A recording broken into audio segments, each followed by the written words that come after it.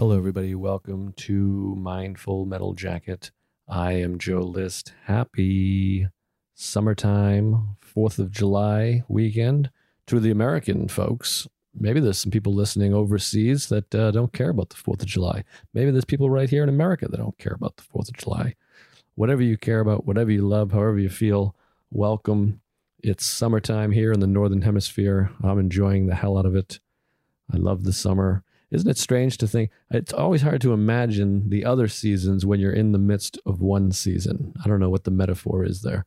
When I'm walking around, it's 85 degrees. I'm in shorts and a t-shirt, and it's hard to think about. Just a couple months ago, I was in thermal underwear and boots and a winter coat and a hat, shivering. And but winter will be back upon us. The seasons are nice. I'm glad I live in an area that has seasons. I guess everywhere has seasons, but I guess extreme seasons. Whatever. I never know what I'm talking about. Sometimes I think I should rehearse these or write them beforehand. I'm just free flowing like a windy breeze on an old lake. How are you doing, folks? I hope you're doing well. It's been nice to hear from you. Thank you for all the extremely kind and thoughtful reviews on the iTunes. I don't know if it helps, but it helps me. It helps me feel good about myself and about the show, and it makes me feel of service. So I appreciate you writing those. I think it helps the podcast, maybe moves it up. The best thing you can do for the podcast is tell some people about it, tell some friends, email somebody. Go right now, copy the link, send it to a friend who's anxious or enjoys conversation or likes comedy, whatever it is. Share it, spread it around, tweet it, Instagram it. Unless you're taking a break from Twitter and Instagram, don't break your break for the sake of this show. I deleted Twitter off my phone. I've been enjoying the break. I've gone on a couple times to tweet something, but then I avoid going into the trending and the conversations and all that crap. Doing my best to stay away from the phone as much as possible. We talk about it on this episode. I got my friend Carmen Lynch on. She's got a new album called Vertically Obese. Highly recommend you go check it out. It's, I don't think it's fully out. It's available for pre-sale right now, but that really helps, the album when you go order it pre-sale. I don't know how anything works, but I guess it moves it up the chain or the ladder or trending or whatever. I don't know how it works, but make sure to check it out and listen to it. Carmen is one of my favorite comedians. Everybody I know that knows comedy, that loves comedy, loves Carmen's comedy. She is fantastic. And I only had her on the show because I love talking to her. I thought, hey, I'll get Carmen in here. We'll have a nice conversation. Always nice to talk to her. And I discovered on the show in real time, as you'll hear, that she is a sufferer of panic attacks and anxiety. So that was really interesting to learn. We talk a lot about panic attacks in this episode and how we deal with them. And we talk a little bit about fear of death. It gets a little heavy in there. And figuring out what you value with your time and trying to avoid social media. So it was a great conversation. I always enjoy talking to Carmen. She's a incredibly thoughtful person and very wise and smart and very funny, obviously, and just a genuine pleasure to be around and to talk to. So I think you'll enjoy that. And I recommend a nice break from social media, particularly Twitter and your phone in general, doing everything I can to do that. And but in the meantime, when you are using your phone, feel free to shoot me an email. I've gotten some really nice emails, and spread the word about the show if you could. Trying to grow it and do our little part in making perhaps a kinder and gentler world, even if it's just for you, the person that is sitting there listening to this right now. A couple quotes come to mind. Let's give you a little love and wisdom. I had one prepared, but this one just came into my butt. I believe the Dalai Lama said, if you think you're too small to change, oh, fuck, I blew it.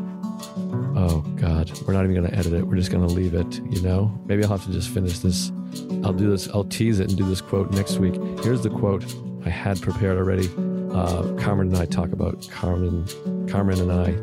Eckhart Tolle quite a bit. And here's a quote from him that I enjoyed. Whatever the present moment contains, accept it as if you had chosen it. That's Eckhart Tolle. Check out his Instagram page or his YouTube. He's fantastic. His book, The Power of Now, helped change my life. And the other quote I was going to say, Dalai Lama, if you think you're too small to change the world, try sharing a tent with a mosquito. Folks? All right, enjoy my conversation with the wonderful Carmen Lynch. I'm going to go hate myself for screwing up this intro. Bye. We're live. I love it. Hi. Hi, Carmen. We're here with Carmen Lynch. I will have given you like an intro. I'll do like a solo intro where I say nice things, and then I'll do like a quote of some sort. And I'm so glad I don't have to hear that nice intro, because that would just make me feel really uncomfortable. No, that was ridiculous. What if it's terrible? What if I'm just like, this is a comic. I've seen her. She bombs a lot, and she's mean. No one else could do the show, so I asked Carmen. Yeah, it was fresh out of bodies. Well, this is, I'm happy to have you, because this is interesting to me, because I don't know you to be an anxious person, but you're saying you're perfect for this show, which makes me think that you are an anxious person. Well, I just thought you asked me because you must have known, but I guess not. I do kind of tend to hide it. Like sometimes people are like, on stage, you look so comfortable. But I think I'm much better now. But when I first started stand-up, I was so nervous and I was constantly sweating, and it was just so scary. I don't know why I still did it. I guess just the idea of stand-up just always, was bigger than the nerves. Well, Sarah was always like that too. It still is like that. She gets really, really nervous before shows, like hours beforehand. And she's like 20 years in. Do you still have that now?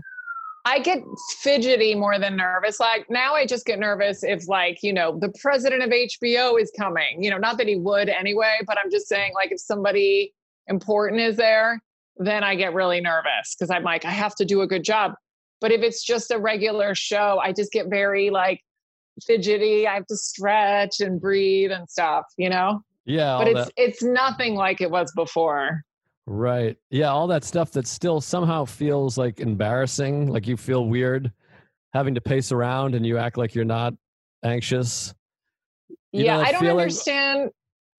Go ahead. No, I was just like that feeling where I'm pretending. I'm like, I'm not anxious. I'm just, a crazy person. I like to move around and do push-ups instead of just being like, yeah, I'm anxious about the performing live for an audience of people. Who was I talking to once? I think it was Mike Yard. And he's like, I've never been nervous. And I'm like, what? And he's like, yeah, it's just, I get up there, whatever happens. And I'm like, how? Like he just, he's just one example, but some people just can chit chat till the very last minute, even at an audition show. I have to be alone. I have to act like I have to almost hide so no one talks to me so I can focus, Right. Maybe, first of all, Mike drinks a bunch before the show. Maybe that has something to do with it. True. And also, I think I'm just taking shots here. Some of it might be learned behavior and upbringing, but he's also, I feel like, lived kind of a hard life. He's told stories where he was like a drug dealer and in gunfights, and he's gotten shot too. Yeah, I think once you get shot, you gotta, doing stand-up at New York Comedy Club feels a little less. Maybe I should have tried to have a harder life. That's true. No, we should shoot each other before our shows. Before the next show. Well, you said an interesting thing about continuing to go on because the idea of stand-up was bigger than the nerves. I always talk about that with my therapist, where it's I was so anxious. I'm scared of everything. I'm anxious about death, and I'm anxious about anxiety. I'm so anxious about death. I'm so glad you said that. We have to talk about that later. Keep going, because I'm super anxious about death. Great. I'm getting better with it. I have some things that might help. Oh, good. But to me, the greatest anxiety of all, my biggest fear of all, was to never pursue comedy. That trumped any fear of taking the subway to the city, meeting strangers, performing for strangers, and taking a chance like that at to have no job security or anything like that. A bigger fear was to never try. That was my biggest fear, even bigger than everything else. Did you? That's so funny because I never looked at it that way. I looked at it more like, well, I guess it's like stand up, but the idea of not being able to share my point of view, that sounds so narcissistic. Like I have things to say, but the idea of not being able, because I was very shy growing up. Like I shut myself out of like social situations because I wore a back brace, I had scoliosis. So I was just really like nervous about people seeing the real me or touching my back, So I think, and then I was repressed because I lived in Spain and then I moved to the States when I was 8 and I had a little bit of an accent. My English wasn't perfect and kids could tell, and they would like laugh at certain things I said. So I always held back. So I think one day when I did stand up, I was like, oh my God, I get to say whatever I want. And that idea of sharing was bigger than anything. Wow. See, I relate to that so much. Not the being an immigrant and having a back brace. That's really well, nerdy. I was born here, but yeah. Oh, you were born here. I thought you. Yeah, I was born in California and then we lived in Spain till I was 8. But I lived there as a child until I was 8. Oh, okay. But I was born here. Yeah. So how long did you live in California before going to Spain? I was 3 when we moved. Oh, okay. So you're not an immigrant at all. No. But I mean, the developmental years, like I only spoke Spanish at my schools in Spain. And then I came out here and I was like, I was just shy, but I did things that were kind of stupid that really embarrassed me. And I think that made me just kind of go, okay, then don't do anything because you don't want to get made fun of. Right. Yeah. Those are formative years, 4, 5, 6, 7. Yeah. Interesting. Shit. What was I going to say? Something about, but I was going to say, I relate to that a lot in that was the attraction of comedy to me was I felt like I grew up in a big family, only one sibling, but we were always with my mother's siblings and all her kids. So there was always like 25 people. And I was the youngest of my generation of kids, which there were a bunch of us. And I always felt like a baby and I gut babied and it was hard for me to get a word in and also kind of picked on. And the idea of not feeling seen or heard, to use buzz terms, the idea of like, now I have the microphone and everybody's listening to me. And that was really attractive and still is to me. Me too. Now. Yes. The idea, that's why at first I thought it was just the idea of writing a joke because I love writing a new joke. And about 4 or 5 years into comedy, I quit because I was getting a lot of like negative feedback from my family because, they're very traditional. Right. Hence the big cross behind me. But and then I just wrote. I was like, you know what? This isn't working. Whatever. I'll just write a book. And then about a year later, after I quit, I was like, wait a second. This is not what I like. My favorite part is going on stage. Right. Yeah. So I want to talk about your comedy a little bit. So when did you start and when was that break? I started around like right before 9/11. Okay. And I remember when that happened, I was like, oh, well, I guess I can't perform now. It's really bad out, but I'm not getting shows anyway. So, but it was probably like 2000. And then around 2004, I got Last Comic Standing and Premium Blend. Oh, wow. And then I just never did new jokes. I kind of just relied on the ones that worked. Because I didn't know how to discipline myself. I've always had like a boss or someone to tell me what to do. Yeah. So I was too scared to try new material. And then it just kind of I stopped maybe in 2005, from 2005 to like 2006. Wow. So you had TV credits and stopped. Yeah, but it was, I guess maybe it was like end of 2005. Like those had fizzled out by then, right?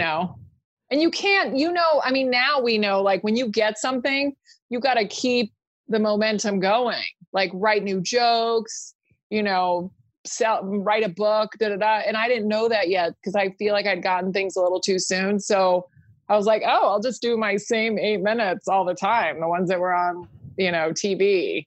Right. And I felt really bored. And then I was like, my parents hate this. And then I just quit. I just stopped. I didn't quit. I just didn't tell anyone and I stopped.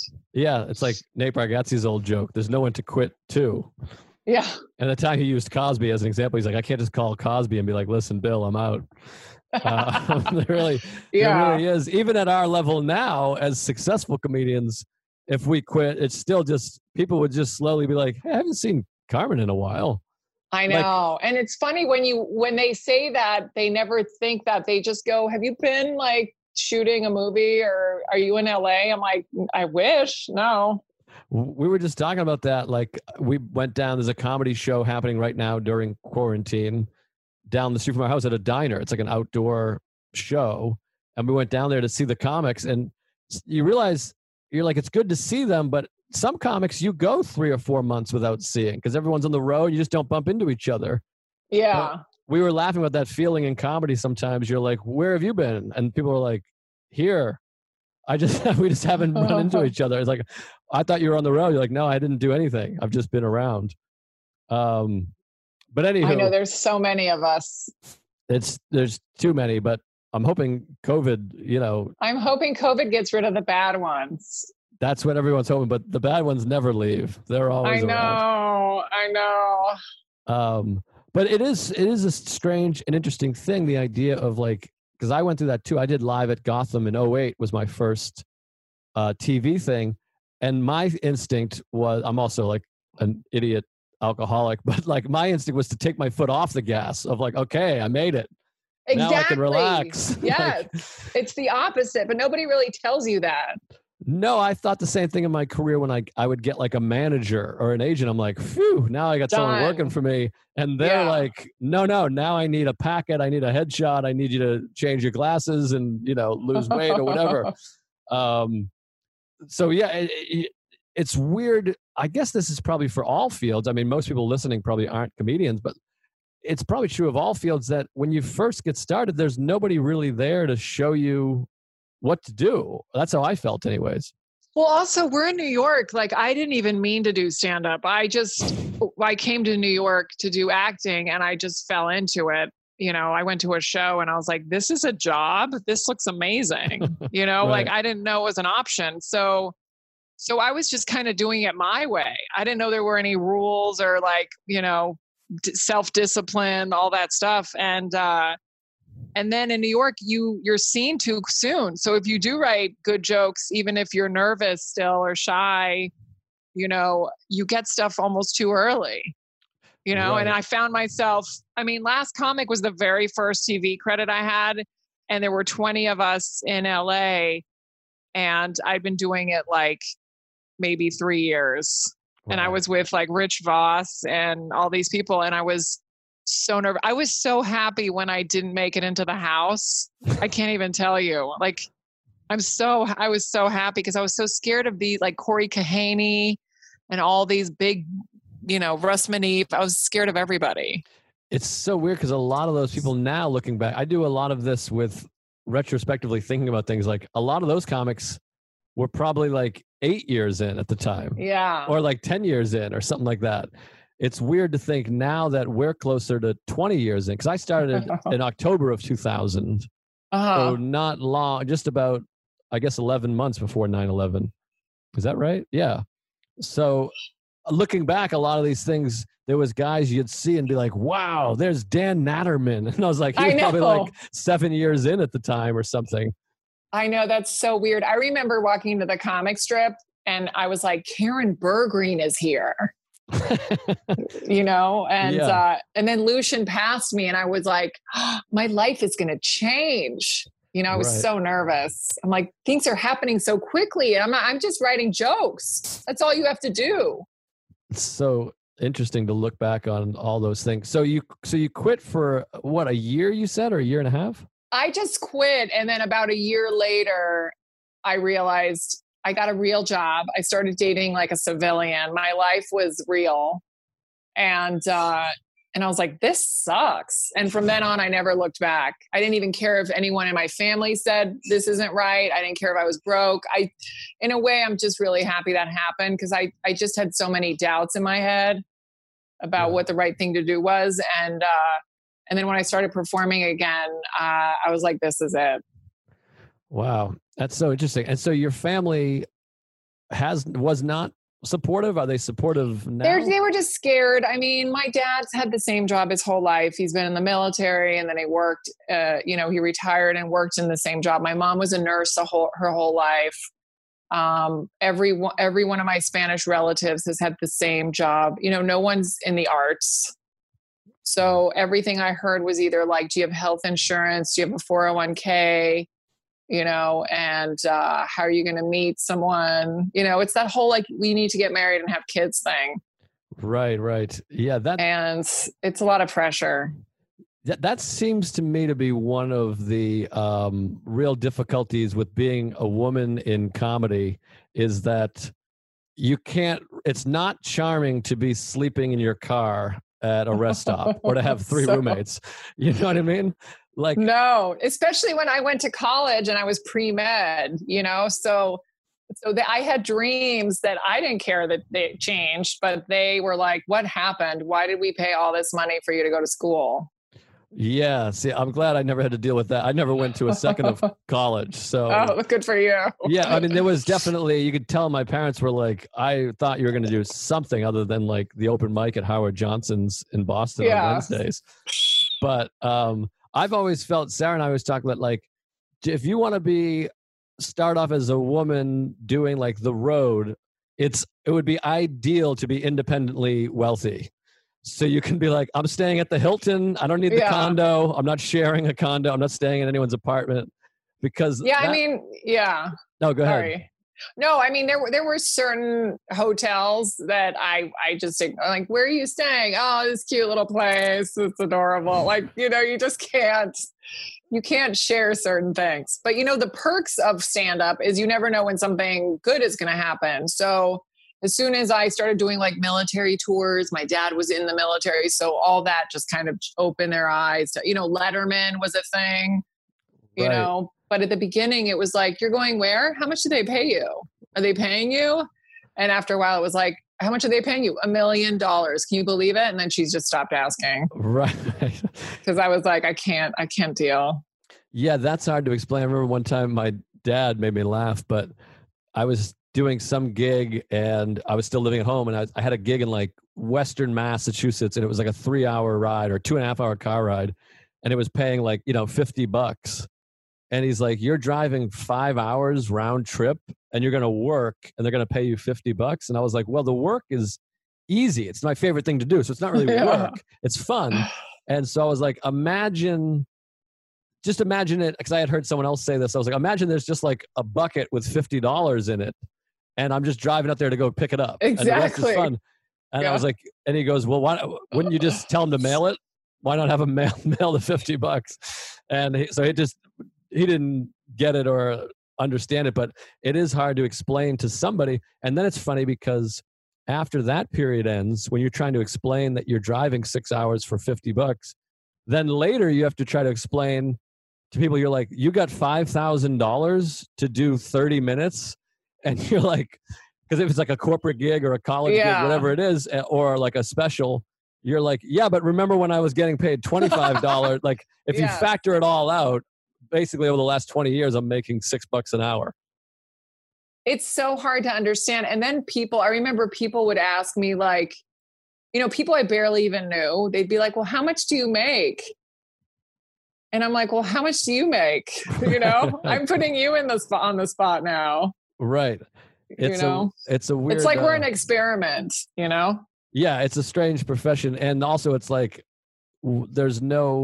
it's interesting because in show business, if you can call what we're doing show business, you're like in the lottery. So like I've talked about this before, probably on this show, but like if you're a plumber or whatever, you're kind of making that amount of money or most jobs. And then every once in a while you might get a bump up here and there or a few percentages. But in showbiz, you could catch a couple breaks and all of a sudden be making $10 million a year. You go from making 40 grand to 15 million. So there is like some amount of that. Conversely though, you could go from making 75 grand to 3 grand or 0 grand in quarantine. I mean, yeah, it's just basically we just have to budget and save all the time. Right. You know? It's it's tricky. But so I want to go back to your anxiety. What's your anxiety like removed from comedy? Were you an anxious kid? Obviously you talked about that a little bit with the back brace and stuff. Is that where your anxiety began coming back to the States? Think it was a combination of things. Yeah, I think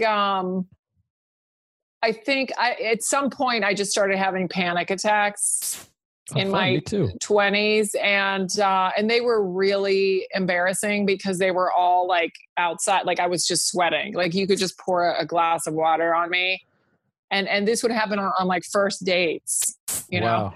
And eventually I just started drinking a lot so that I would get to the first date like with a good buzz, and then my friend finally dragged me to her shrink and I started taking Klonopin, and then I was fine. Now I just carry Klonopin in my purse just as like a security thing, but I almost never take it. Like it's gotten so much better. Oh, but wow. at first, I mean, it could have been a restaurant that was too packed and I was, you know, squished between two other people. It could have been an airplane, anything that felt claustrophobic. I just started sweating so bad. Wow. So this is interesting because I did not know this about you, because I started suffering horrible panic attacks in my 20s and also drank, and I had Xanax, and I've gotten much better now. I haven't had a panic attack in a year, just over a year, about 13 months. And my previous one before that had been a couple of years. So, but yeah, in my 20s, I started having them. I would shake was like the main symptom I would have, like shaking, like insane, like, you know, Michael J. Fox in the winter. Like it would start off, you know, like in my neck or whatever, and I could feel like a little bit, and then my stomach, and then it would just start trembling. My hands would start to shake, and I'd start to feel like impending doom, and then kind of get that like tunnel vision. Yep. And it would get bad enough that I would have to like lay down on the floor. I would feel like freezing. That's how I would feel, goosebumps, and I would want to be like in a blanket. And very similarly, it started to happen because, as you know, like once you have a really bad panic attack, you start thinking, what if I have this panic attack on a date? What if I have it at the mall? Yeah. And then that brings it on. Yeah. And my therapist would say that. She's like, you're just panicking about having a panic attack. And I'm like, so that's worse. Now it's like this 2-layered thing, you know? But for me, it was weird because nothing happened in high school. Then in college, I guess it just hid underneath all of the fraternity parties and drinking and, you know, alcohol everywhere. And then when I moved to New York, and I would drink all the time when I went out because it was like New York City. Oh my God, this girl from Virginia is living in New York City. And it was crazy. It was so much fun. And this is before stand-up. And then, you know, then if a guy asked me out and I met him drinking, you know, I'd go to the date, but I'd go sober. And then the first time it happened, because I had no idea that this was even inside of me. And then I would I have had guys just look at me like they thought I was having a stroke.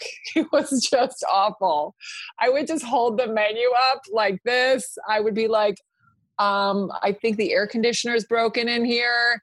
And he was like, no, I can feel it. It's like right there, you know? And then eventually I had to meet guys like in the park because rooms were it was just too claustrophobic. I had to be like, I'll see you at Central Park.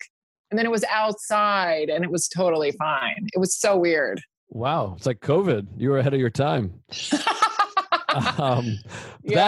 That's amazing. I didn't, because I never really went on dates. I never had to deal with that so much, I guess. But I feel like I would have fallen in love with you. Like if I saw a woman having a panic attack on a date, I would have been like, I got to marry this woman. I mean, this is like amazing. It's amazing because it makes you feel so isolated, because I had never seen anyone experience this. And then the looks I would get, I mean, I don't think people were making fun of me, but they genuinely looked like concerned. Like, what the fuck is happening? Like, they wouldn't say that, you know? Like, one time I was waiting with this guy, we went to a Yankees game and we were on the platform of the subway. And it was just, you know, a really warm day. And there was no, you know, obviously no air conditioning down there. And he just got like right there. And I really liked him, but I was completely sober. And I was like, and then I just started going like this. And then, you know, when you feel the panic, you're like, oh my God, oh my God, oh my God, what's happening? And then it just gets worse. Right. And now like my makeup is off. Like I look like shit. And I just want to jump in front of the train. God, it's horrible to even like recall that. And that's the thing that, like you said, is so hard because you feel so isolated. And to me, it always felt like this had never happened to anybody before. Totally. I had this crazy thing that no one's ever heard of. And then when you go to like a doctor or talk to people about it, they don't really know about it. And their instinct is not to go, oh, that's a panic attack. They just go, geez, maybe you have this. And then if you go to a physical doctor, because you assume you're having a heart attack or a stroke or something's wrong, something neurological, and then they have to rule out everything. So like I remember getting like CAT scans and then had like a heart monitor on me and all this like crazy shit, which just increased the anxiety. And it was like a while before someone was like, maybe you're having panic attacks. And then you're like, oh, okay. I didn't even know to do that. I just kind of accepted it and just drank, you know? I did that as well. I just drank. And then I remember even it got so bad that if I met friends at a bar and I didn't know the bar, I didn't know how many people were going to be in the bar. I didn't know if I was going to talk to like a cute guy or if he was going to get really close. The closeness is a big one. Like if I didn't know the variables, I got nervous. So I would go to a bar and drink and then go to the bar, the real bar where I was meeting my friends. Yeah, I did. Because I didn't know that Klonopin was a thing. Once Klonopin was in my life changed. But now have you done since then? Are you still in therapy? Do you still go to therapy for this? Oh yeah, therapy.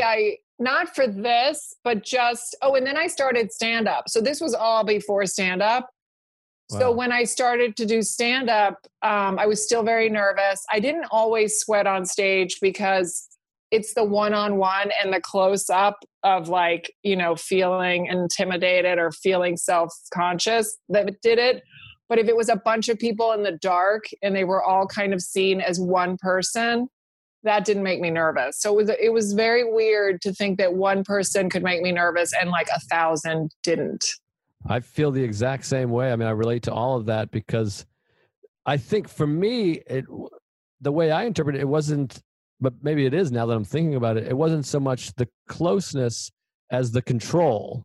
I'm in control of this situation. They're all sitting in the dark and I have the microphone.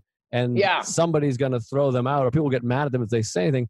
But the one-on-one, I'm no longer in control. And they could say something or ask me something or physically attack. It felt lack of control in the situation. Same with a date or at a party or whatever it was. And so I would also drink excessively because of it. But that's why if there was one person in the audience who was even looking at me in like a judgmental way in the front row, or he was cute, or he was just kind of like, if that person was there, it would start anyway. Like it wasn't any show. I had bad shows too, where I was literally like sweating. Wow. Awful. And so, that doesn't happen anymore though, but it used to happen a lot. So for you, it's mostly the sweating. Did you shake too and kind of slur words or? No, I had shortness of breath and sweatiness. And then I had chills, like you said, when you were cold, but that was because I was sweating. And then, you know, after sweating so much, you just feel cold. Right. The sweating stopped. Now, what about, I'm interested in this too, because you did Letterman. What year did you do Letterman?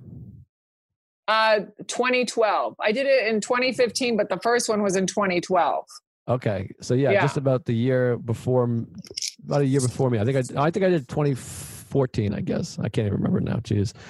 It's so weird how it's like you do these things that are the most significant moment of your entire life. And then you're like, what year was that? I know. I think it was 2014 that I did it. So were you still dealing with this when you did Letterman, or had you discovered Klonopin at that time? I discovered Klonopin, but I wouldn't take it for something like that because, it does make you a little drowsy and a little almost like dull. Yes. After a while. So I remember I talked to my therapist the morning of Letterman.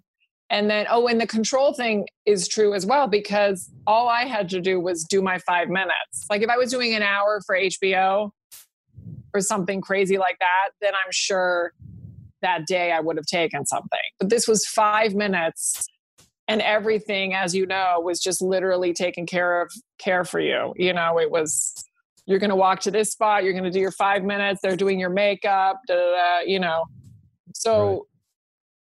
It was a lot of meditation and therapy and just breathing before that. Okay, so at what point did you get into meditation? Because I love talking about meditation. I don't do it that much. I mean meditation more like just sitting, like doing it my own way, just breathing, Carmen, you're worthy, all that stuff. Right. But real meditation, I just started during the Corona. Like I'm starting to listen to Sam Harris and Eckhart Tolle I've been reading for years, but I haven't literally sat down and just told myself to meditate ever. And I'm just starting now. Oh, those are two of my guys. I mean, Sam Harris is like my hero. I love that guy. And Eckhart, I talk about every episode. Power of Now is one of my favorite books. He's the best. Yeah. I go to his YouTube or Instagram page within like 30 seconds. Yeah. I'm like, Yes. No, he's the best. They both have very soothing voices too. Yes. And it bums me out that Eckhart's getting old because I don't want him to die ever because I've been listening to him for so long. But his YouTubes I go to all the time. No, they're incredible. It's amazing. And he's actually like really funny too. Like he'll make jokes. So funny. It like kill. I'm like, this guy's murdering. I know he's so good. No, he's awesome. But so I want to go through Letterman because I had a similar experience because like I had dealt with the panic attacks, and it's funny because quitting drinking helped me a lot with my anxiety. But so you didn't have stuff that like surfaced after the drinking, like the drinking went away, because that's kind of like the solution to issues. I feel like drinking is. Do you know what I mean? You didn't have things like come up once you stop drinking, because I feel like it's almost worse then. See, things came up, but to me, I thought drinking was the solution for me, but it was just making it worse because I would just my life was just like unmanageable. Like I would forget to do things and I wouldn't respond to calls and I would be double booked and I wouldn't cancel one of them until last minute. So like all of those things added to my anxiety. And I also was behaving insane because I got like crazy drunk and I would like, vandalize and black out and forget where I was and stuff, where it was just all like the time. Yeah. So this wasn't like making me feel it was adding to my anxiety. But eventually I went to a therapist way back then. And like when I first started having panic attacks, and she helped with my panic attacks, they ended up coming back later. But when it was time to do Letterman, I had been sober for a year and hadn't had panic attacks in a few years, but the idea, I remember just imagining and being like, okay, it's time, like having a headset and be like, here we go. And I remember just thinking like, I'm going to lose my mind when that happens. Yeah. And I remember watching the movie Comedian, like shortly before I went and did my late night, and like watching Orny Adams, like take the elevator down. And it gave me like almost an anxiety attack watching that, thinking about it. Yeah. So, actually I did take something because the funny part is, what made me really nervous about late night is because at that point I knew that people who get too close, it was too much. It made me anxious. So the makeup people could make me sweat like this. Interesting. So anytime I get a lot of makeup done or something, that sometimes I have to like take a Klonopin. It's funny. I get really nervous in the makeup chair too, because it starts to feel real. And there's something about you've been taken outside of your world, because in the dressing room, you're kind of in control, and everybody's like, what can I do for you? And you're pacing and you're like, could you quiet down? And could you just tell me? When you're in the makeup room, you've lost your friends. You're out of that space. And then this is what's always so fascinating about these TV things. Everybody else is just living their life. They're just at their job that they're at every day. So the makeup lady is watching, Sarah Jessica Raphael or whatever. And she's like, oh, this is kooky. And you're like just freaking out. And they're not trained in mental health or anything. They're just like, you'll be fine or whatever. It starts to get freaky. But so when you were right before you were going out for Letterman, were you sweating and nervous? Did you feel really calm? No, because if I took it for like the makeup, I would, first of all, for anything like that, I would never take too much, because I was almost more afraid of becoming dull and losing my, your sense of yourself, Right. And so if I took one, I would take it like early and maybe like break a little piece. It was just enough to get me going where I could still be a little nervous but not sweat. Right. And the makeup chair, if I could get through the makeup chair, I could get through anything. Right. Because that's in your face. The actual show, like Letterman, it feels like a regular show. To me, I got more nervous because every late night I did, I think every single late night I've done except one, it always aired the next day. So that 24 hours after I was done and just waiting for it to air, that was my worst time. Because now I'm just going like, oh my God, you did that thing. Oh my God, what if this happened? Oh my God, what if you look shiny? What if, and I just, all this negative conversation in my head was driving me crazy. But I can handle that because I'm alone at this point. No one needs to see me. Right. God, it's so interesting. I remember my Letterman aired the next day too. But to me, for some reason, it felt like, no, I guess that anxiety came in too. But for some reason, it felt like I did it. I survived it. Because somehow my fear is always going to be with late night is I'm not going to be able to go out there. I just picture the host, Dave, being like, what is this? Like he's waiting and they have to go up and the guy with a headset has to be like, hey, the comic couldn't come out. And he's like, what? And he's like, we don't have anything planned. Like, what? Get him out here. And I just picture me getting pushed by like two stage hands and I'm trying to like run away. And they're like, you got to go out there. And that was always my big fear, is like, I won't be able to go out there. But did you take anything to like get yourself out there? No, because people advised against, like you said, like you want to be present for it.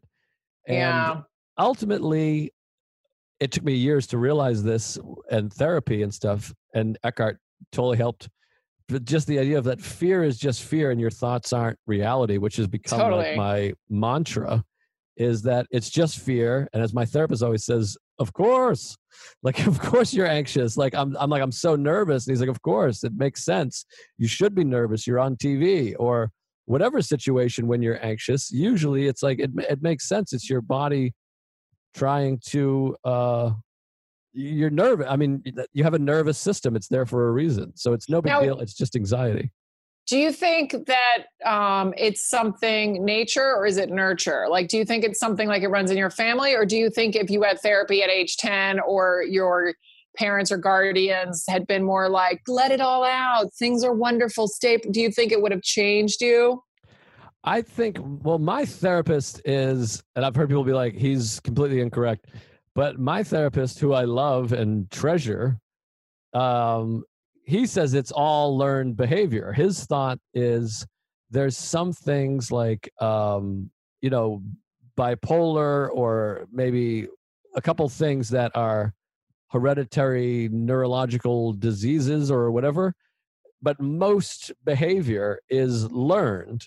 And my mother is extremely anxious. My father had anxiety, and his brother had panic attacks. And I think it's more the way I was raised and my family, the way my family connects and responds to things is sort of trained. I don't know, but I think about that all the time. I'm like, if I grew up in, Haleiwa, Hawaii, would I be completely different? Would I be like surf guy and hey man, all right, it's cool? Yeah. Or would I be this way? I don't know. What do you think? I think it's everything you said, because I mean, my father comes from an alcoholic side. And I think that generation, no one in my family has ever been to therapy before. Mm-hmm. So I think they just learned how to just deal with it. And they've never really had to live outside of their bubble. So, my parents met quickly. They got married. They're still together. So they didn't have, they had their own struggles, but maybe they just never had to deal with therapy or medication. It's just a different world. Totally. My parents the same way. They got married really young and they got pregnant with my sister, and then they were just sort of together. And my father's sort of Boston Irish Catholic, not a lot of feelings. And it was a lot of, my mother sort of was overly protective. And there was a lot of, I think my family, the adults just talked pretty plainly around kids. So there was a lot of revealing a lot of what could go wrong in life, of like, we don't want anyone breaking in the house. We got to put the locks up because people will just break it. Stuff like that, where you're like, what? And then like, I remember my uncle, who's like 4 years older than me. I always have to say, I say uncle, people think he's 30 years older than me. But some friends that were my age essentially got jumped down the end of my street. Like they got mugged, and it's funny that the siren's going off while I'm talking about getting mugged. Oh yeah.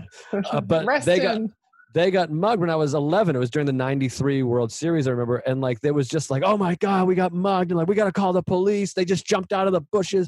And to me, like, I was just like, oh my God, like people can jump out of the bushes. Like, and no one ever sat me down to be like, listen, like bad things happen, but most likely they won't. And I can remember driving through bad neighborhoods and my family being like, lock the doors, people.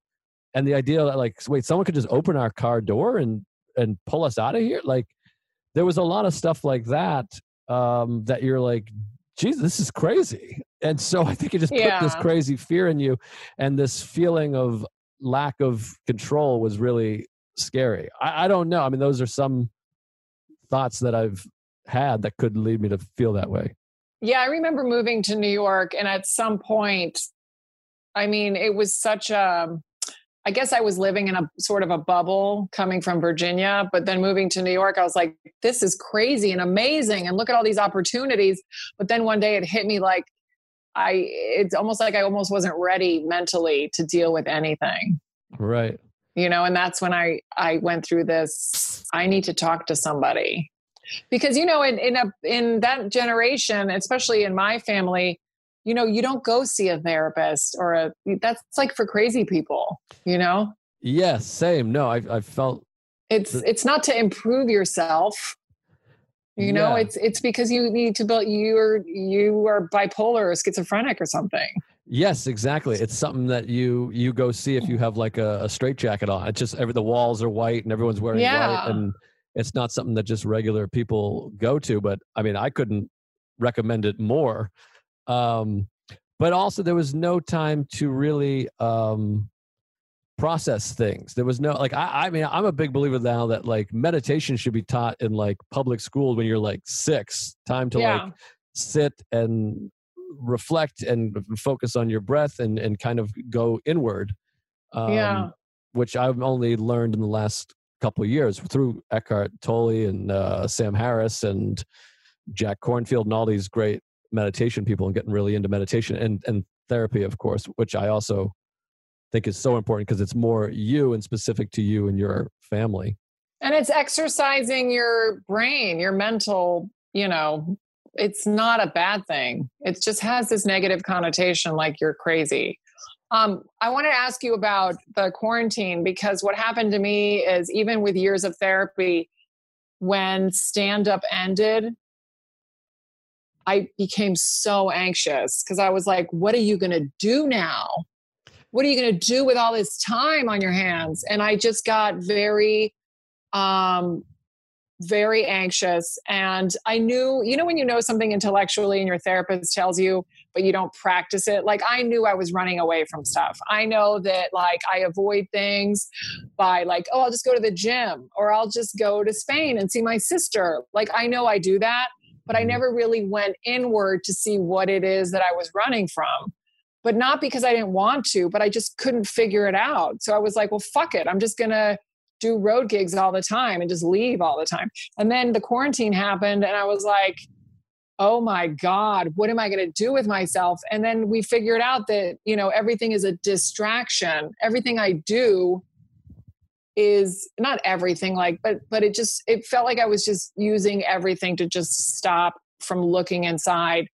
And then I realized through Eckhart that there's like being and doing, and everything I was doing was to do something, and I wasn't sitting still to just be. Right. And that has been my biggest thing in the quarantine, is like, whenever I get up and I want to go do, I just check in and I go, so cheesy, but I'm like, just be, Yes. And every workout I do, everything is fast paced because it makes me feel like I'm running away. And now I'm doing the opposite, where I'm like, yoga, meditate, just be. And it's crazy. It's hard for me. I'm not going to lie. It's really hard. Well, that reminds me of one of my favorite Buddhist sayings that you've probably heard is, don't just do something, sit there. That's really funny. Yeah. I love that one because I feel that way all the time. And Sam Harris talks about this too, this idea of that we all have this limited time, what to do with our time. And instead of thinking we have limited time, so we got to get as much done as possible, it's like we have limited time, so we should slow things down and do less things and have more quality time because we have a limited time. But it's so hard in this career that we have, not that no one else has this problem, but like in ours, I feel like it's, we got to go to the airport. Oh, we got to pack. Is it tomorrow? And then we have a podcast and we have a show, and then we're not going to say no to anything because you never know when this is going to dry up or, whatever. And you want to take every opportunity. So I'm just constantly like just doing. And then I'm complaining about why it feels like it was just Friday and now it's Friday again. And why is time going by so fast? And my therapist is like, just chill, right? And I'm like, but there's a show tonight, and so and so is going to be there, and I want to, it's so hard. That's why I've really enjoyed, like, flourished in quarantine, because I've spent so much time meditating and listening to meditation speakers and these Buddhist speakers, and I'm reading more. Yes, and I started meeting up with some friends 3 times a week and talking about our problems and working on this podcast. And part of with comedy, what's strange about it to me is you're always scheduling down the road. Like, you have to be like, all right, like my agent's like, and I'm getting booked further and further out. So he's like, okay, here's a date from March of 2021. So you're like, wait, I'm already planning 7 months from now. So mentally, and then like when you're giving your avails for spots, you're giving them a month in advance and a week in advance. So you're always thinking about next Thursday and next June. And then what do I have on August? Whereas in some jobs, and don't get me wrong, I think I'd rather be a comedian than any other job, but most jobs you just go, okay, this is what I'm working. I'm working here for the next whatever. You're not thinking 9 months in advance. Right. Whereas comedy, you have to kind of make these decisions of like, do you want to do Tampa in February? And you're like, okay, I guess. So you are always, and like you said, you're packing for Thursday. And for me, September through December, I flew every weekend, like 17 weeks in a row. So you're flying Sunday and you're flying Thursday, and then you're flying Sunday, and it is a lot to deal with. And again, I never want to sound like we're taking away from people that are on a hot roof every day roofing. Right. But just specifically, I can only speak to my own experience. That makes it a very stressful job. So everything shutting down has definitely changed my perspective and makes me want to go a lot slower moving forward. Well, now it does. Like, it took me a while, but, I want to do things that I don't ever do in a regular, non-COVID season, like reading, like you said. I used to be very anxious reading because I'm like, why am I reading a book? I should be writing a joke, Right. or checking my phone. And it's funny, like now I've slowed down on social media. I haven't even thought about it, but I'm just like, oh, I haven't posted something in 3 days. But, not that that's bad or good, but it's, I guess your brain just shifts and you're just like, well, I could just go bike riding today, and stare at a tree, and that kind of stuff is coming in more than it used to.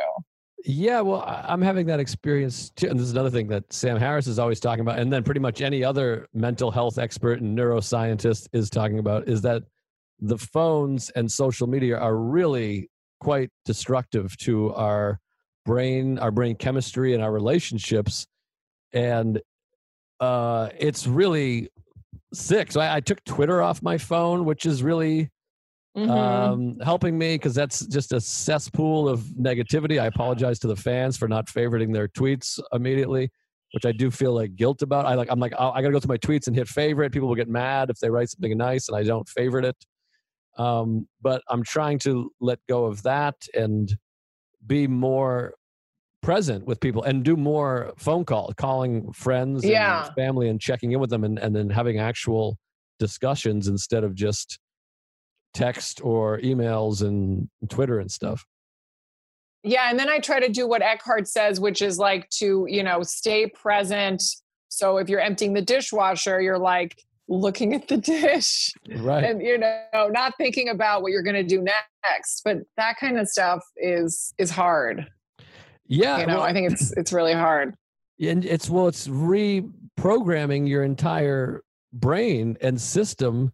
And we put so much value on maximizing our time. Like, you're in line at Starbucks, you're like, let me send these emails. That way I'm waiting for my coffee, but I'm also sending emails. And then like while your podcast is uploading, you're like, let me do some jumping jacks so I get a little head start on my exercise, or let me text while I'm waiting for the bus. It's all this stuff that we're never fully present for the actual activity because we're trying to multitask to save time. And what's so ironic is you do those things to free up time, and then in that free time, you end up looking at Instagram. Like we're just watching TV or something. I know. So it's like we're freeing up time that we don't even use valuably. Well, do you ever do this? Like you have a goal. So you're like, oh, I have to text so-and-so. You open your phone, you go to Instagram, and then you never text that person. And then you go, well, wait, I was going to do something and I can't remember what I was going to do. And it's just, that happens to me all the time. And I'm like, just go. Like, it's almost like before you open the fridge, my mom would always say, before you open the fridge, figure out what you want. And I'm like, well, I can't because I don't know what's in the fridge. But like, I want to take my phone and be like, okay, what are you going to do? You're going to write that email. And then almost always I don't. I'm like, oh, look, so-and-so tweeted this. Right. Yeah. That's another thing I do with the phone is that like, I'll do something like this where we're having a great conversation for an hour. And then as soon as it ends, instead of sitting and processing it or feeling it, the first thing I do is pick up my phone. I'm like, let me check Instagram, Twitter, Facebook, email, and then respond to text. And then sometimes I'll do that. And I look and I'm like, we finished that podcast 40 minutes ago. Like I just looked at my phone for 40 straight minutes. Yes. And now this like wonderfully meaningful conversation is just completely erased from my feeling and being, my soul, and I've just moved on to 9 other things. It's crazy. I try to think of what I would be like on my deathbed and just be like, did you enjoy your life? And I don't want to be like, I'm so glad I tweeted so much.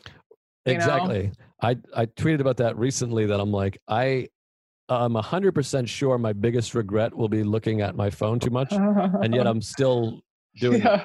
That's what a strong addiction it is. It's crazy. There's no way any of us are going to be on our deathbed if we're fortunate enough to die on a deathbed and not. I know. Is that such a thing? Yeah. But like, there's no way anyone's like, God, I wish I had spent a little bit more time staring at my phone. I know, it's weird. Maybe I they want to will. hear about your death fears though, because I have so many. Is there Well, any way? Is there any way I can go use the bathroom really fast? Is there such a thing as interrupting this or no? sure. You Yeah, go for it. sure? I don't. Okay. Yeah, I think we can edit it. I'm sure my producer can edit it. Because I want to ask you about death, but I really have to use the bathroom. Yeah, use the bathroom because I Okay. don't want you to Okay. die from using the bathroom. Okay, Um, we're back. so my death issues, like I'm just I don't know where this came from, but about 2 years ago, I started freaking out about dying. Oh wow. And I'm like, I've known about death for, since I was born pretty much, or whenever you learn about it. But there's just this crazy fear that we're all going to have to say goodbye to each other. Isn't that weird? And it's out of my control. Like, I can't just tell myself, well, it's just normal. Like, it just creeped up on me like 2 years ago. Yeah, it's interesting because I had that like cripplingly in my mid 20s. Okay. And it's gotten a little better, but God, where was I reading it? This book that I talk about on every episode called The Antidote by Oliver Berkman, which is Okay. a great book To text me. that I Yeah. highly recommend. I'll text it to you after the podcast, but there's a whole chapter about like that we are like hardwired that you can't truly focus on your own death for more than about 6 seconds without your brain trying to switch off into some other thing.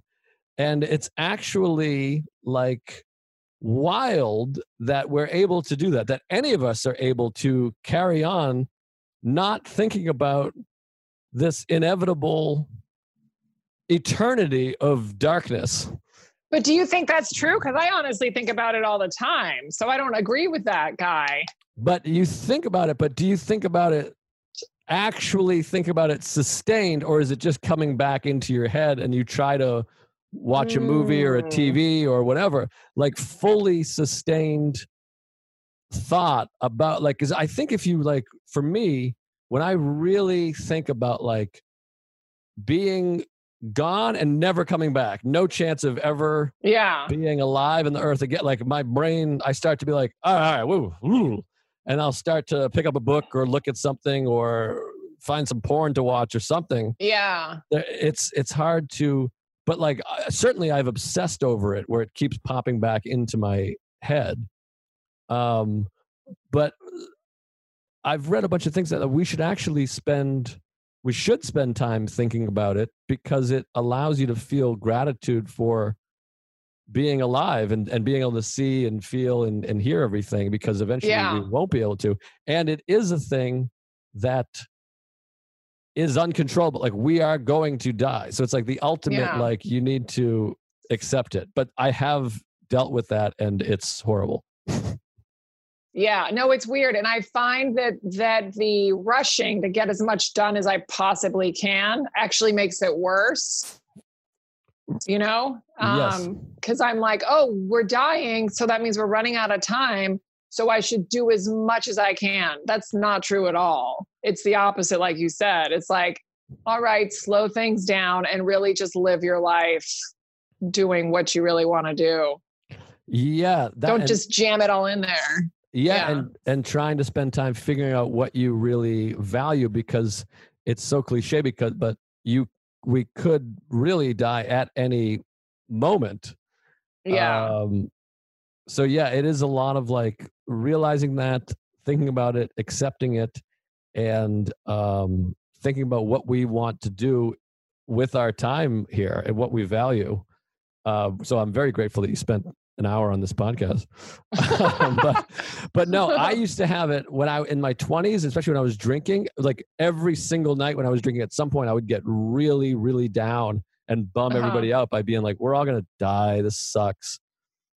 But one thing I think about, and I talked about this, I think on last week's episode, is I remember talking to a comedian named Shane Moss and doing that and saying, it sucks that we're going to die. And he was like, well, it'd be worse if we didn't. So it would suck if we didn't die also. Yeah. Like it's kind of like there can be no good without bad, and there can be no bad without good. There can be no happy without sad. There can be no up without down. There can be no life without death. Well, I think the part about death that probably makes it more comfortable is that we age. So by the time, you're 80 and you have arthritis and your back hurts and you whatever, then you're like, please kill me now because I don't want to live like this anymore. We're thinking about it in a state where we still feel good, and you know what I mean? Yeah. Alan Watts has talked about that. He's another guy I love. Alan Watts and Thich Nhat Hanh, who are two of my go-to guys. They both talk about that too, is that when you imagine dying, usually when death pops into your brain, the fear of it, it's usually when something good is happening. It's usually because you're enjoying yourself and you're happy. It speaks to the fact that you really enjoy life. You don't want to say goodbye to your friends and to your life and to comedy or your home, whatever it is. And so it's like your brain, it pops in that like, oh, we're going to lose all of this. It's really fear of loss. But those guys have talked about, you have to understand that you will get to a point and a moment when you're like, yeah, I'm ready. That was fun. Yeah. I'm happy to shuffle off now. But that's part of meditation, I think, too, is spending time acknowledging that will happen and there's nothing you can do about it, except you can try to control what you can control by eating well and exercising. How long after meditation did you start to really feel a difference, like a positive difference? It's hard to say because it's such a combination to me. Like this therapy I think is like the main thing that's really helped me. And then meditate. It took a while for meditation. I think everything, it takes a long time to actually get through to you. Everything your therapist says, everything like guided meditation says, and Eckhart and Alan Watts and Thich Nhat Hanh, all these people, you have to hear the same thing over and over again to kind of have it break through.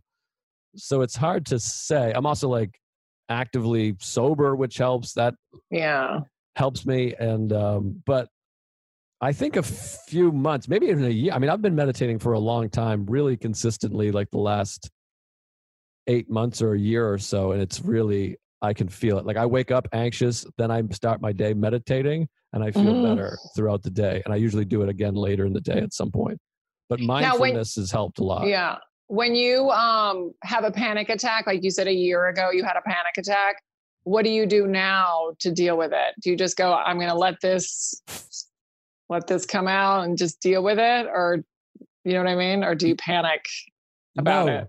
That was the biggest thing that helped me. And that's another thing I had to hear 100 times before it actually got through and made sense to me, because it was so counterproductive. But to accept that you're having a panic attack and to just let it be, because the more you resist, the worse it gets. You have to be like, oh, here's a panic attack I'm having. This is temporary. It will go away. There's the thing where my leg shakes. Here's where I can't breathe properly. Right. And it kind of takes the teeth out of it. And also you lose the thing that we talked about earlier, the fear of the panic attack. Yeah. The more you have them, the more you're like, oh, this is this thing. It lasts like 20 minutes at the most. And then afterwards you feel kind of strangely good in a way where you're like, woof, that's like over. You defeated that. Yeah. But you know what? What's hard about that is that the times that I have it are important. So I'm not going to like do that on a TV show, or, I'm not going to just say, you know what, this time the makeup lady, I'm just going to let her do her thing, and just start sweating in the middle of the makeup session, Yeah. Like I had on a plane, which has not happened in years. I had a bad one on a plane about a year ago, and the plane was about to take off. And I was like, oh my God, what's happening? And it was just because I got the window seat and I usually get the aisle. I mean, it can be that stupid where I just feel trapped in the window seat. And we were already taking off. We were like this already. So if I didn't have that Klonopin, I'm like, would I have punched somebody? Like it got bad really fast. And even if it doesn't kick in immediately, the fact that I can just go get the Klonopin, take it, like it starts to just go away, because I know in my head that it's going to calm down in a second. It's just really weird. It's like mind tricks, you know? Totally. Yeah. It feels like I've taken an action. I've done something to start to help. So the process has begun of me helping it. I feel that way with like, even like hypochondria, of like thinking I have some kind of liver problem or eye problem, whatever it is. I used to have a lot worse. I would go to the doctor, and just by making the appointment, it would start to feel better. Being in the waiting room, talking to the doctor, I would be like, okay, I'm whatever it is, I'm taking care of it. And then of course it would be nothing and go away. It was just anxiety. But I find it would be hard to like try that in a situation where I didn't have it. Cause all those moments where I have it, they're kind of important. I don't know. They're kind of a big deal. You know what I mean? Yeah, totally. I mean, I had a panic attack on Conan, like right before walking out on Conan, and it was horrible. It was my worst nightmare come true. But I've talked about this before on this show. What ended up, it ended up being amazing in a way, because I had this panic attack where I was shaking and I was like losing my mind, like my head was spinning, but I was able to still just do the set. I went out and said all the jokes. Yeah. And I was freaking out, but no one else even knew. Like the audience was there. They were laughing, and my friends were like, what? I didn't know that. Nobody noticed. And so I had a panic attack at the exact worst time you could have one. And I was fine. And that like changed my whole being, my whole experience on earth, because it was like, oh, those panic attacks can't really do anything. Right. I would get really jealous of people like you, because your panic attacks don't show, like they don't, people can't tell. Whereas like mine, like I remember having them a lot, you know, years ago, and going like, why does it have to be sweating? Why can't my big toe just shake, or, you know, my pinky just like, you know, freak out, you know? Why does it have to be like all in my face where people just look at me and go, right. Well, I think also it helps that like on TV, it's harder to see. Like if you were standing next to me in real life, like my teeth would be shattering, but I was like talking through it and it kind of fended off. But like I've had it where like my teeth are like chattering so hard, I can't even like get a sentence out, and it's shaking. But I think as it was on TV, I just kind of tried to really stay put. So like under my suit, I'm trembling, but it was hard to notice, and it just looked like regular like TV nerves. That's awesome though, but you got through it. Yeah, I mean, I was grateful for sure. But I think for me now, I've kind of slowly found this perfect concoction of like doing this show is helpful to me, and meditating and listening to Sam Harris and listening to Eckhart Tolle and reading Thich Nhat Hanh, and then going to therapy, and then reaching out to friends. It's like, and I'm running, like doing cardio. I started doing like mixed martial art. Like I have to, it is like a full-time job for me to stay anywhere near an even keel. Yeah. But it's so worth it. Oh, 100%. Yeah. And it took me like 38 years to kind of be like, oh, I think I'm starting to figure it out. But don't you feel like if you had a child, you would be so ready to tell them everything? Like you would be such a good mentor to anyone, you know? I think so. I hope so. Yeah.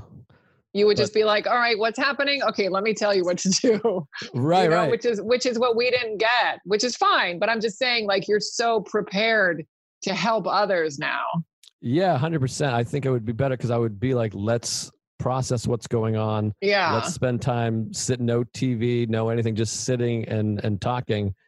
And I think also, and I've talked about this before on the show, the most important thing you can do with a child is to respond to whatever they're saying and let them feel seen and heard, as people talk about so much these days. Yeah. And to be like, yes, that makes sense. That is a real, and to understand, I think that our parents' generation, when we were kids, did not really understand. This is like what Mr. Rogers was all about, is that children have real feelings and fears and emotions just like adults. All of their feelings and thoughts are just as real as adults, where people I think years ago thought children are just like, he's dumb, just let him watch TV, feed him, and let him put him to bed. And in reality, it's like they have really real fears and concerns and empathy and all those things. They just can't articulate them yet. They don't know how to deal with it. Yeah. Yeah. So, yeah. So we're making the world a better place. I think so, a little bit, and we're bringing laughter and joy. And speaking of which, we got to wrap up. But I want to plug your special. You have a new special, or is it just an album? It's just an album. It was my last weekend on the road. It was the very end of February at the Comedy Attic in Bloomington, Indiana. And I asked Jared, the owner, I'm like, can I just record it? Because, things are looking like the world is going to end. And I even talk about Corona on stage. And I'm like, I recorded it, all 4 shows. And then I just decided to put one of Saturday nights into an album. Wow. So. And what's the album called? Vertically Obese. And it's available right now. It's available right now. You can pre-order it, and then it's everywhere July 7th, but please pre-order it because that helps. Okay, awesome. Well, this will come out Thursday, July 2nd, I think. So sweet. Pre-order it. Carmen Lynch, Vertically Obese? Vertically Obese. And then I also have a podcast called The Human Centipod. Oh, awesome. Yeah. I do. Yeah. Check that out. Go subscribe. Get the album. And I will have already said this, but Carmen, you're one of my favorite comics, and you're one of Sarah's. We always talk about how much we love you. I love you guys. You have one of my, thank you. You have one of my most told jokes that I tell everybody. The joke. Oh, I know what it is. I have 2 nieces. One of them's 5 and the other one's fat. It's like one of my favorite bits of all time. One day they're going to know about that joke, but they still don't. Oh, yeah. What can you do? Well, I mean, it happens. You can explain it to them and whatever. But I love that joke. I love all your jokes, and we're big fans. So, and also, thank you. Back at you. Happened to be a bonus that I had no idea you were such an anxious panic attack person. You're just somebody I like to talk to and a great comic. So, well, good. Then it was even better. I'm glad I was anxious for you. No, it was perfect for your podcast. No, you were awesome. It was a great episode, and I enjoyed it. And my wife was locked out like Fred Flintstone the whole time. So, and can I put my social media on it as well? Or are you going to do that too? No, I'll do it as well. But please say it. At Carmen Comedian, everything at Carmen Comedian. Yeah, and that's it. Perfect. All right, check her out. Thanks, Joe. Thank you, Carmen. It was great to see you. Hopefully, I'll see you in real life sometime. Good to see you. We'll talk about meditation next time I see you in person. Okay, sounds good. Thanks, Carmen. All right, take care. Bye. Mindful Metal Jacket is hosted by comedian Joe List. Produced by Joe List. Edited by Matt Kleinschmidt. Executive producers Robert Kelly and Matt Kleinschmidt for the Laugh Button Podcasts.